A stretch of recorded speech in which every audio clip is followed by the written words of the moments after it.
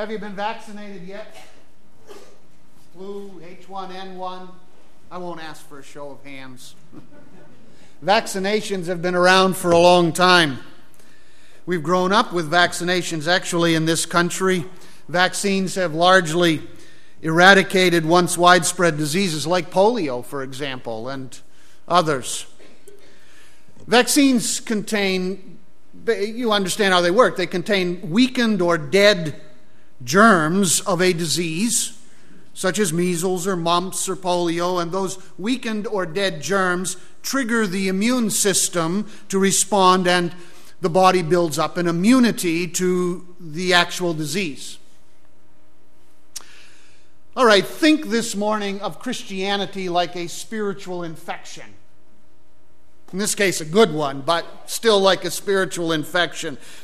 There are those who catch, if you will, a weak or dead version of Christianity and so become immunized to the real thing. And I think that is what the author of Hebrews is trying to talk about in Hebrews chapter 6, where we pick up this morning. Hebrews 6 is the third warning passage in the book of Hebrews, and quite frankly is one of the more difficult passages in all of the New Testament to interpret. I think the author, in summary, is warning people not to become immunized, vaccinated against real Christianity. A former professor of mine by the name of Dan Wallace and his co-author Darrell Bock write these words in their book, Dethroning Jesus, Exposing Popular Culture's Quest to Unseat the Biblical Christ. They say in their opening chapter, I think it is, a brittle fundamentalism has caused many who came from such a background to eventually grow out of and renounce it. The interesting thing is that many who write most skeptically about Christianity today started out in a conservative, Bible-believing environment. And that's a true statement, sadly. Unfortunately, we have seen the truth of that statement down through modern church history. And certainly we see it in many situations today. Some of the most vocal critics of Christianity today grew up in fundamental Christian churches or were exposed to Christianity in their youth, many times professed faith in Christ, only to eventually turn away from Christ and end up attacking Christianity. The author of Hebrews was dealing with people in the first century who had professed faith in Christ, started out well in the church, only to end up turning away from Christ. So let's follow his argument in this warning here in Hebrews chapter 6. And the first principle is this: how we progress proves what we believe. How we progress actually proves what we believe. Hebrews 6, let's pick up with verse 1. Therefore, now, he's actually started the warning, and we looked at verses 11 through 14 in chapter 5 last Sunday as he set up for this warning. So therefore, based upon what he has said in chapter 5, where he has talked about the fact that they have gone back to the elementary principles of the words of God, he says, therefore, leaving the elementary teachings, the words literally, about Christ, let us press on to maturity, to completeness, not laying again a foundation of repentance from dead works and of faith toward God, of instruction about washings and laying on of hands and the resurrection of the dead and eternal judgment. And this we shall do if God permits. Now, in order to understand these verses, we have to understand the context of Hebrews. The author is writing to Jewish Christians. That's why it's called the letter to the Hebrews. He's writing to Jewish Christians in the first century. These were Hebrews who had professed faith in Christ, started out in the church, but now they were tempted to go back to Judaism. And so his theme in the book of Hebrews has to do with this issue of Hebrews, Jewish Christians, who were tempted to fall back into Judaism.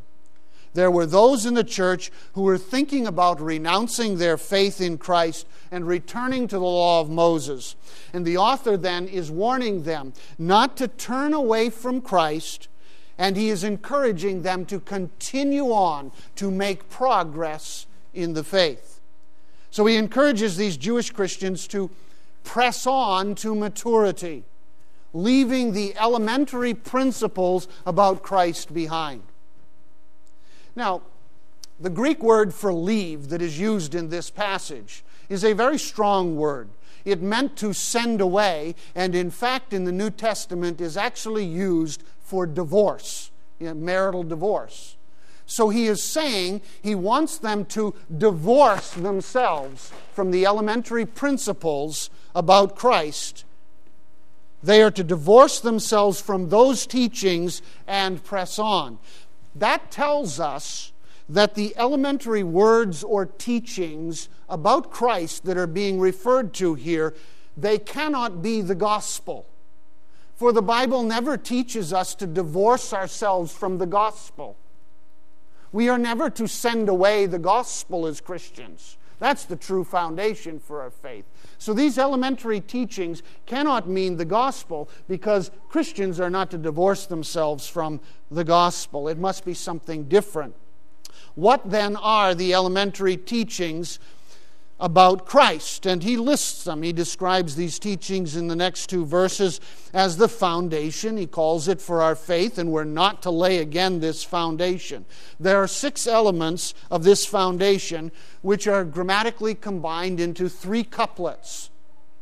So there is repentance from dead works and faith in God. There is teachings of washings. By the way, I think one of the translations says baptism, but really it's plural and it refers to the washings, the ceremonial washings. Teachings of washings and laying on of hands, the resurrections of the dead, and eternal judgment. So 6 elements combined in couplets here.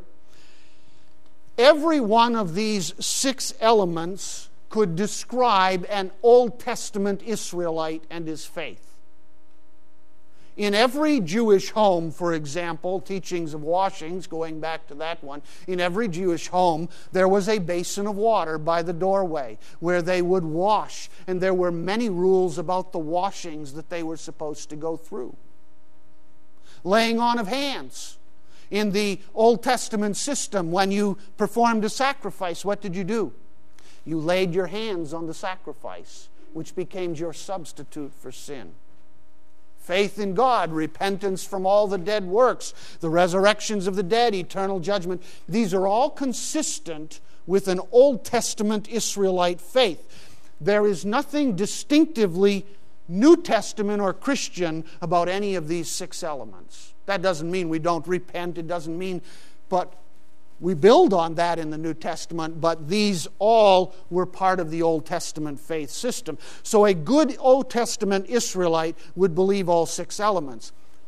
Now, that fits the argument of the book of Hebrews, because the whole argument of the book of Hebrews is don't go back. Don't go back to that. Progress on to Christ. He is the culmination. So the letter is written to Jewish Christians who are in danger of returning to their Jewish faith instead of progressing on in Christ. The historical foundation for Christianity is certainly the Old Testament law, and certainly the Old Testament as a whole. It was designed to prepare the way for the New Testament. The Old Testament, if you will, is the New Testament in picture language. Like a children's book prepares a child to read as an adult. That's the purpose of the Old Testament. It's the primer for Christianity. The author of Hebrews will argue that the Old Testament law, he will use the words a shadow or a copy of the New Testament truth in Christ. Everything in the Old Testament then prepared the way for Christ. But once Christ came, it made the Old Testament system obsolete.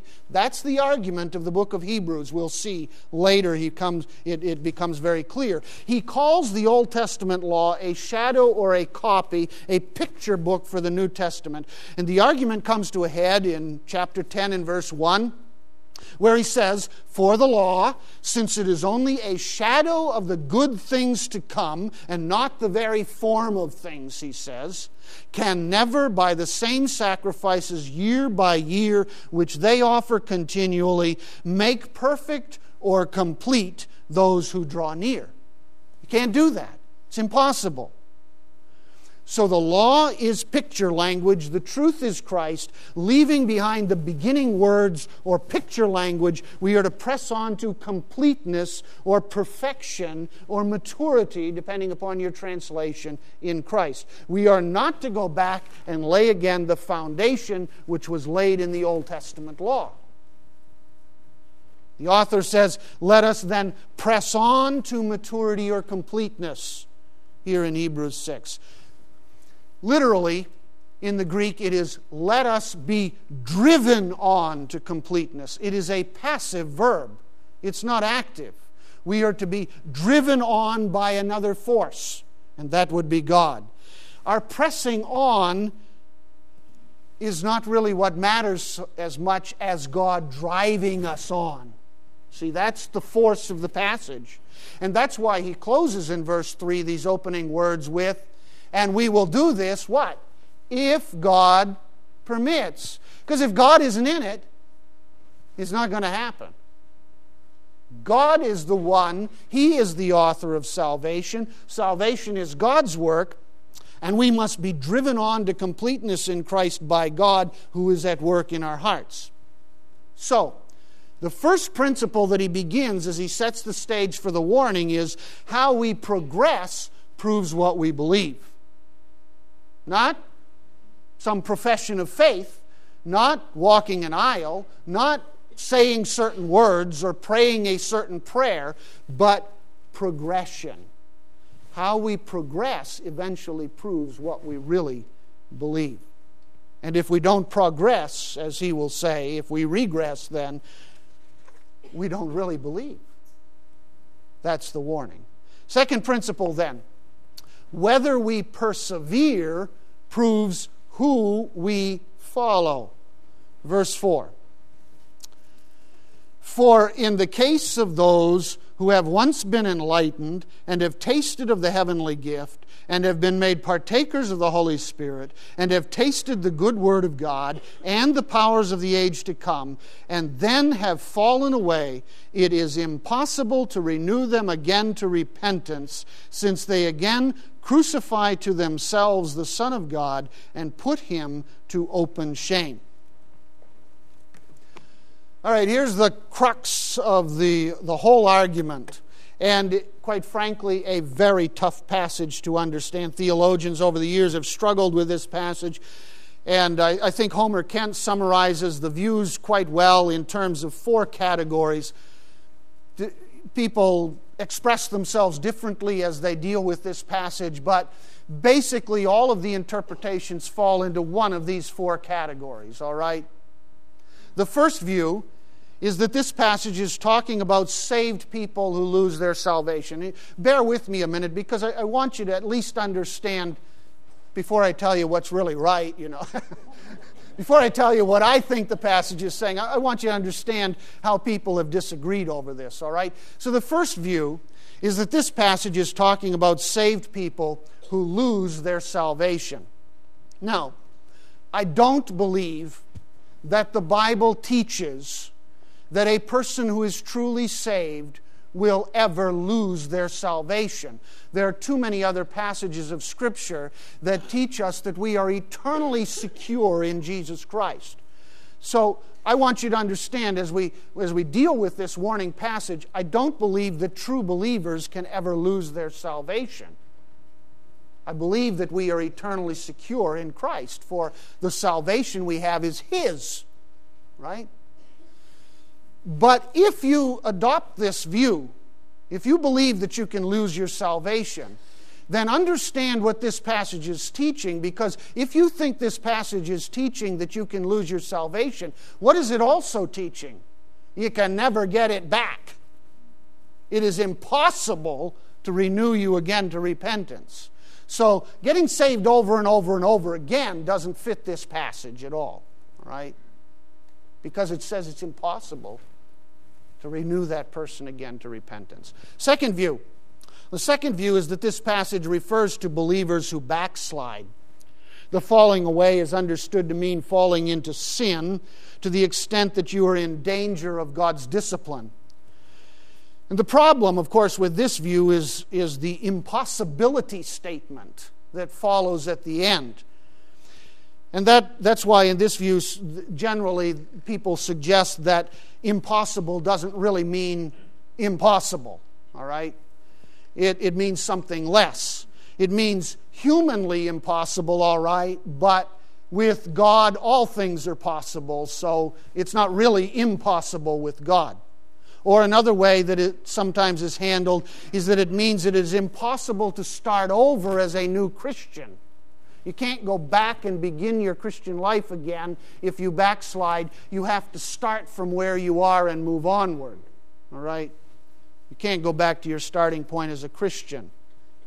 Of course, the text says, and this is my problem with this view, that it is impossible to renew again to repentance someone who's done this. So, someone who had fallen into sin, seems from the rest of Scripture, would certainly need to repent of that sin, and yet it says it's impossible to renew that person to repentance, taking it at face value.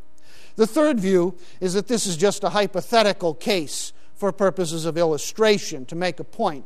To those who think that if they are truly Christian, they could go back to Judaism, then they should realize how frighteningly impossible this is for a Christian. True believers would be warned then to remain firm in Christ by this hypothetical case of what you are doing if you were to turn away from Christ, which you're not really doing. All right? It's hard for me to see this as much of a warning if it's just a hypothetical, if it's just a theory. So, number 4, it's got to be the right one, right? I think my understanding of this passage and where we'll go from here is that I think it's talking about professed believers who never were really saved in the first place. They proved that they were not truly believers by falling away from Christianity. Because they fell away, they showed they were never really saved. They claimed to be Christians. They went to church for years, perhaps. But eventually they turned away and attacked Christianity, and that proves that they were never really saved in the first place. I think that's the only view that makes good sense theologically, from what I understand of all of the Scriptures, and fits the theme or the argument of the book of Hebrews.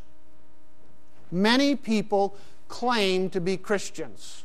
I've met people over the years who said, I went forward 40 years earlier at some meeting. I prayed a certain prayer, right?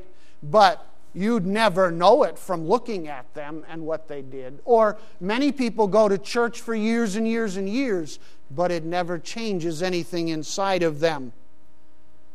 Eventually, people reject Christ, and that's this case here. That's the warning. Don't go back. But this kind of rejection, let me say, is a temporary, is more than a case of just a temporary rejection, if you will. This rejection is a hardened rejection. It is a choosing to harden the heart against God's truth in Christ to the point where the author says it becomes impossible to renew that person again to repentance. This is hardened unbelief, not simply ignorant unbelief.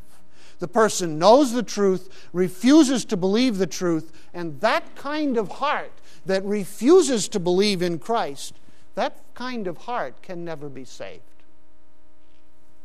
Right. Let's unpack the verses a little bit more. The structure of the passage is important, because you can't see it actually in the English translations. The word impossible in the Greek text is the very first word of verse 4, not verse 6, where it's usually placed. It's the very first word of verse 4. What does that tell us? It tells us that the whole emphasis of the author is on impossible. It's right up front, like putting it in big, bold caps, way up at the front of verse 4, right? Then what follows is a lengthy parenthesis, which is a description of who he is talking about in verses 4 through 6. And then you come to the rest of the sentence. For it is impossible, who, description, to again renew unto repentance. And then you come to why it is impossible to renew that person again to repentance. If you understand that structure, it will help us. So verses 4 through 6 are the description of who he is talking about when he says it's impossible to again renew unto repentance. Verse 6, the end of verse 6 is the why it is impossible. All right, let's look at the who. There are 6 parts to this description. In other words, this person is described with 6 characteristics to fit this. The final one is the phrase, have fallen away. So let's take that one first, because it sort of explains to some extent the others. The verb have fallen away means literally to fail to follow through on a commitment. To fail to follow through on a commitment. It was used of someone in church history, of someone who denied the faith, committed apostasy. That's the theological term. But in the Greco-Roman world of the first century, this verb was actually used of someone who had signed a contract but failed to fulfill the contract. It's a business term. So this is a person who signs a contract but fails to follow through on that contractual commitment and denies it, breaks the contract. So it refers to someone who makes a profession, a commitment to Christ, and then fails to follow through on that commitment and ends up denying the commitment that was made to Christ. Theologically, we call that apostasy. It's not just simple, ignorant unbelief. It's a denial of a commitment once made. Now, the first thing to notice about the other 5 parts of this description is the lack of any terms we see for genuine Christianity in these terms, all right? For what it means to become a true Christian. What's missing? Normally in the New Testament, we see terms like justification by faith. We see terms like regeneration, being born again, becoming new creatures in Christ, forgiven for your sins. All of these are normal terms for describing someone who becomes a Christian in the New Testament. We see none of those terms in this passage. Instead, we have terms that are not necessarily terms of salvation elsewhere, of conversion elsewhere. In fact, nowhere else in the New Testament. These are terms that can very easily describe someone who is almost, enlightened, tasted, shared. Those are the kinds of terms that we see in this passage. Someone who is almost there, I think, but not quite. To be enlightened is not necessarily to be saved.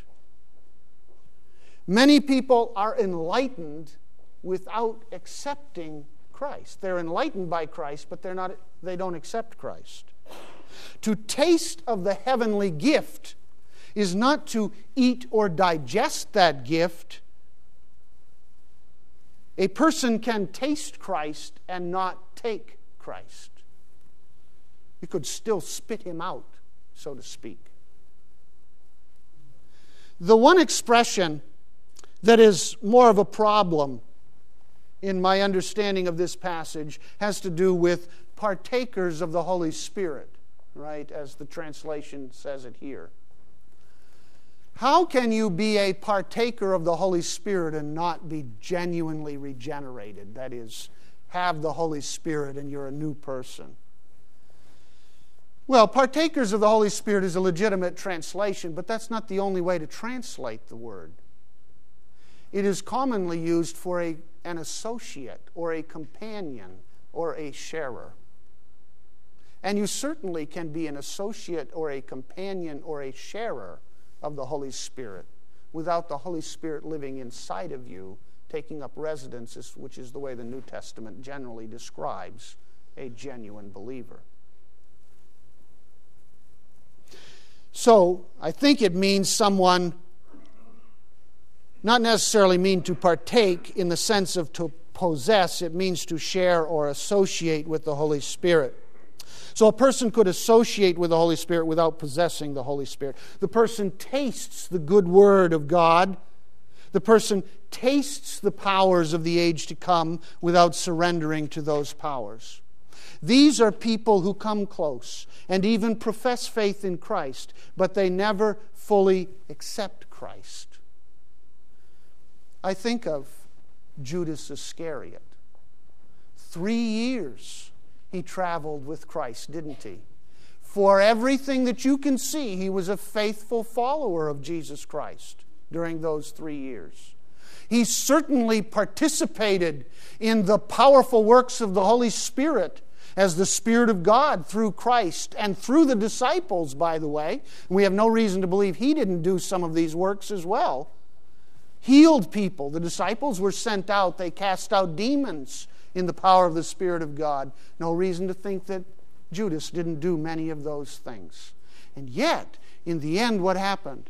Judas turned against Christ and participated and supported in the crucifixion of Christ by betraying him.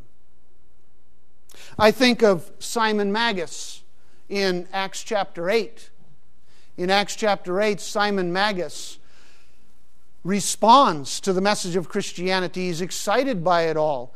And depending upon how the translations go, and you can read it later, he may well have been baptized. He may well have even experienced the laying on of hands in Acts chapter 8, where the Spirit of God empowers people.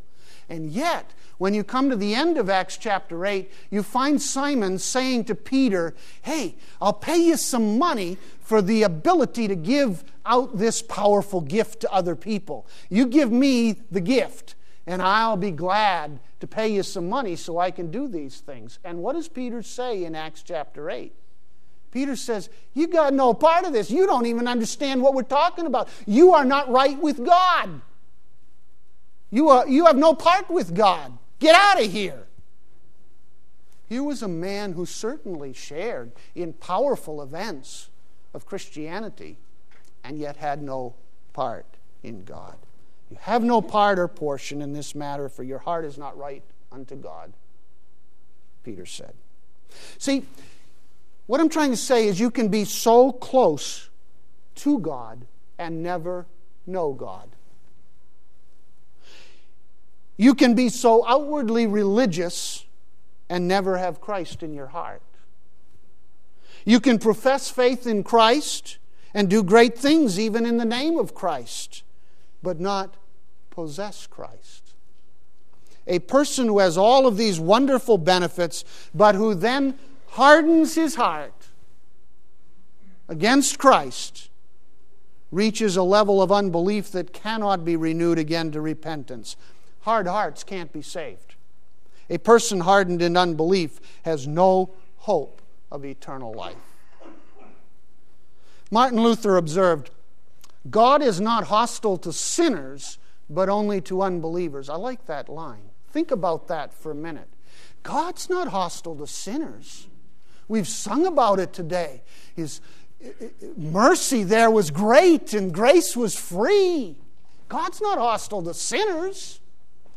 He sent His Son to die for sinners. What's the problem? It's unbelief that's the problem, not sin. A person who chooses not to believe is not going to be saved. He's not going to go to heaven. God's not hostile to sinners. His arms are open wide to sinners, but to unbelief. Now there's the problem. God does not save those who refuse to believe. So that means every person is responsible to make that choice to believe in Christ. That's the human responsibility. If a person never believes, he'll never be saved. Ultimately, that's the end result of unbelief. Now, passages like this, we have to be careful. None of us know the heart of another person. God does. I don't know the heart of another person. So it's not my responsibility to judge that person. But the heart that rejects Christ cannot be saved. And God knows that heart. And when a person reaches that point of willful rejection, the heart is hardened against God, and it is impossible to renew this person to repentance because the heart is too hard. Why is it so impossible? The end of verse 6 tells us. And it tells us in very graphic language. What does it say in the end of verse 6? It says, because. Here's the reason why it is impossible to renew them again to repentance. Because since they again crucify to themselves the Son of God and put him to open shame. The kind of person that hardens his heart against Christ is actually doing what? Crucifying for himself the Son of God all over again. And humiliating the Son of God by his actions. Treating him with contempt. Here's what God did for you. Here's what Jesus did for you on the cross. And when you harden your heart, or anyone hardens their heart against him, then it's as if you nailed those nails right through his hands. You did it. That's what he's saying. That's why it's so impossible to renew that person again. Because when you reach that point, you have essentially nailed the hands of Christ to the cross. You've treated him with contempt.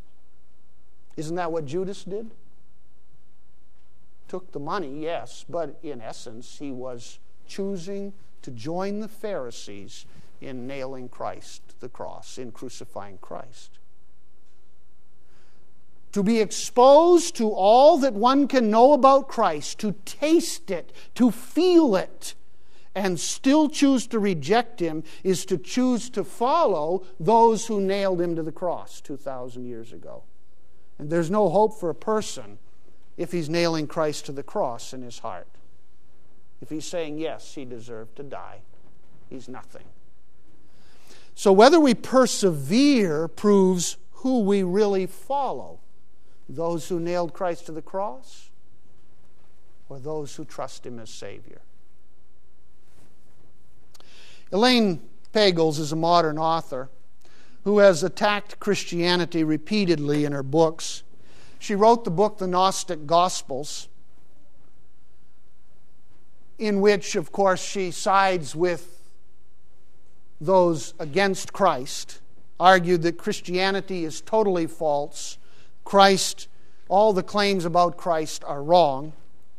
Judas was right, according to Gnosticism, you understand.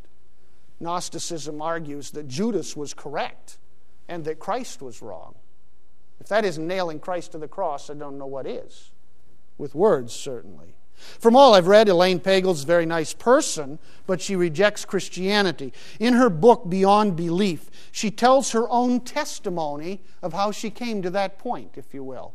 It's her testimony, if you will. She went to a good evangelical church when she was in high school. She heard the message. She was a part of that church. But she says she was burned by the church and turned away from Christianity by an experience she had as a teenager when a Jewish friend died and Christians told her that her friend was going to hell. She became very angry. She eventually turned to Gnosticism in college and graduate school and the vision of spiritual self-enlightenment, and she rejected Christ. Now, I don't know her heart, but she certainly has sided with Judas in her writings. And this warning would be for her and all others who tasted but don't take Christ. It's a very serious warning. If a person today sides with Judas, then it is as if they are nailing Christ to the cross for themselves. So, we can start well and turn away from the faith. When that happens, we are showing who we really choose to follow spiritually. Third principle. What we produce proves what we actually are. Verses 7 and 8. We come to an illustration then for this whole principle. For ground that drinks the rain, which often falls upon it and brings forth vegetation useful to those for whose sake it is also tilled, receives a blessing from God. But if it yields thorns and thistles, it is worthless and close to being cursed, and it ends up being burned. So here's an illustration to make the point. It's an illustration, of course, Jesus used similar kinds of illustration in his teaching in several ways. The same rain falls on two different soils. Same rain, but it falls on two different soils. One soil produces a good crop and is blessed by God. One soil produces thistles and weeds and is cursed by God. Same rain, two different hearts, two different soils. What we produce then actually is what proves what we are. Jesus said something very similar in Matthew chapter 7. He said that you will know people by their fruits, by what is produced. He was talking about false teachers. He said you'll know people by what is produced, by their fruit. A good tree produces good fruit. A bad tree produces bad fruit. A bad tree cannot produce good fruit. And a good tree cannot, in the end, produce bad fruit. You will know them by their fruits. And he said false teachers may look very good, but in the end you will know them by what they produce. When a person writes against Christ and speaks against Christ and lives in opposition to what Christ tells us, the person is not a follower of Christ, no matter what they profess. That person is on the same side of this matter as those who crucified Christ on the cross.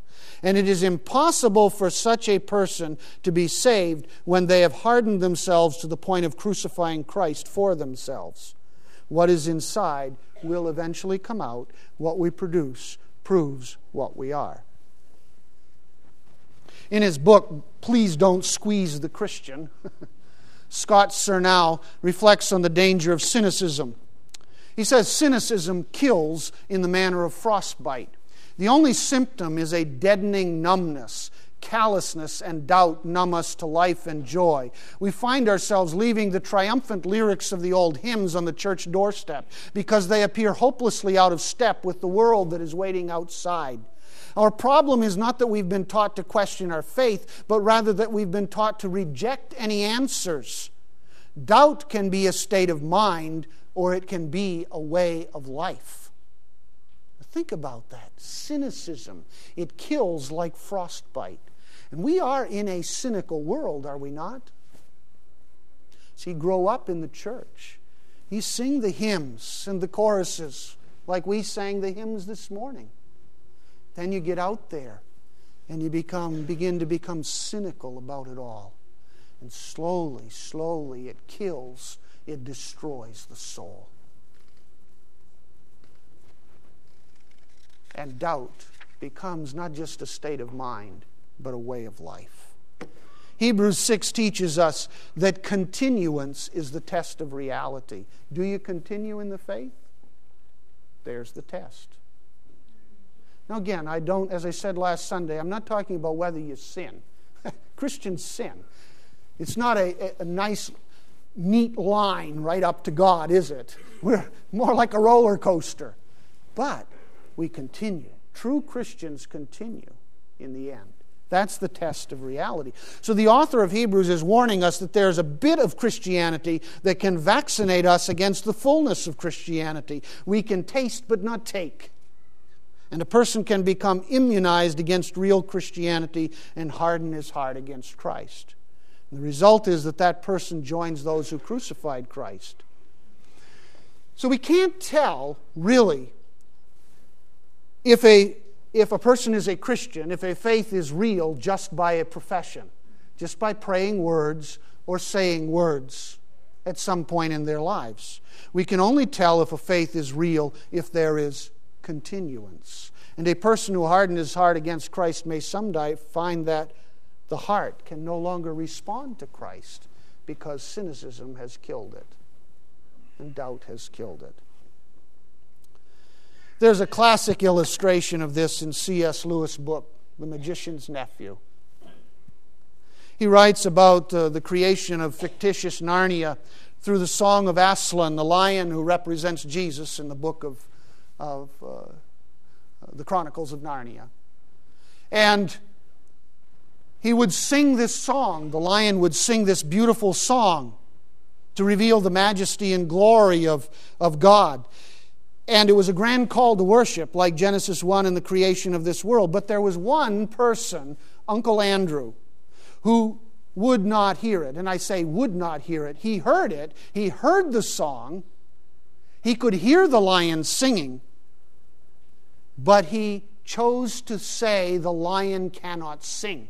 It cannot be a song because lions cannot sing. And the consequences were staggering. When the lion had first begun singing, Uncle Andrew listened. He heard the song. But he said, no, he can't be singing, for lions only roar. And every time the lion sang, he would hear the singing and he would stop himself. No, this cannot be. I will not believe that the lion can sing. And the longer, as C.S. Lewis writes it, the longer and more beautifully the lion sang, the harder Uncle Andrew tried to make himself believe that he could hear nothing but roaring. Now, the trouble about trying to make yourself stupider than you really are is that you very often succeed. Uncle Andrew did. He soon did hear nothing but roaring in Aslan's song. Soon he couldn't have heard anything else, even if he had wanted to.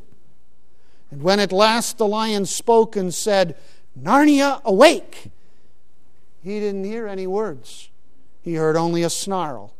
And when the beast spoke in answer, he heard only barkings, growlings, bayings, and howlings. Father, protect us from the cynicism that freezes our souls against you. Pray that your life would fill each one in this room. That we would genuinely follow you through the challenges ahead and not fall away or turn back from you. For the faith that you impart lasts forever. Teach us to be tender toward you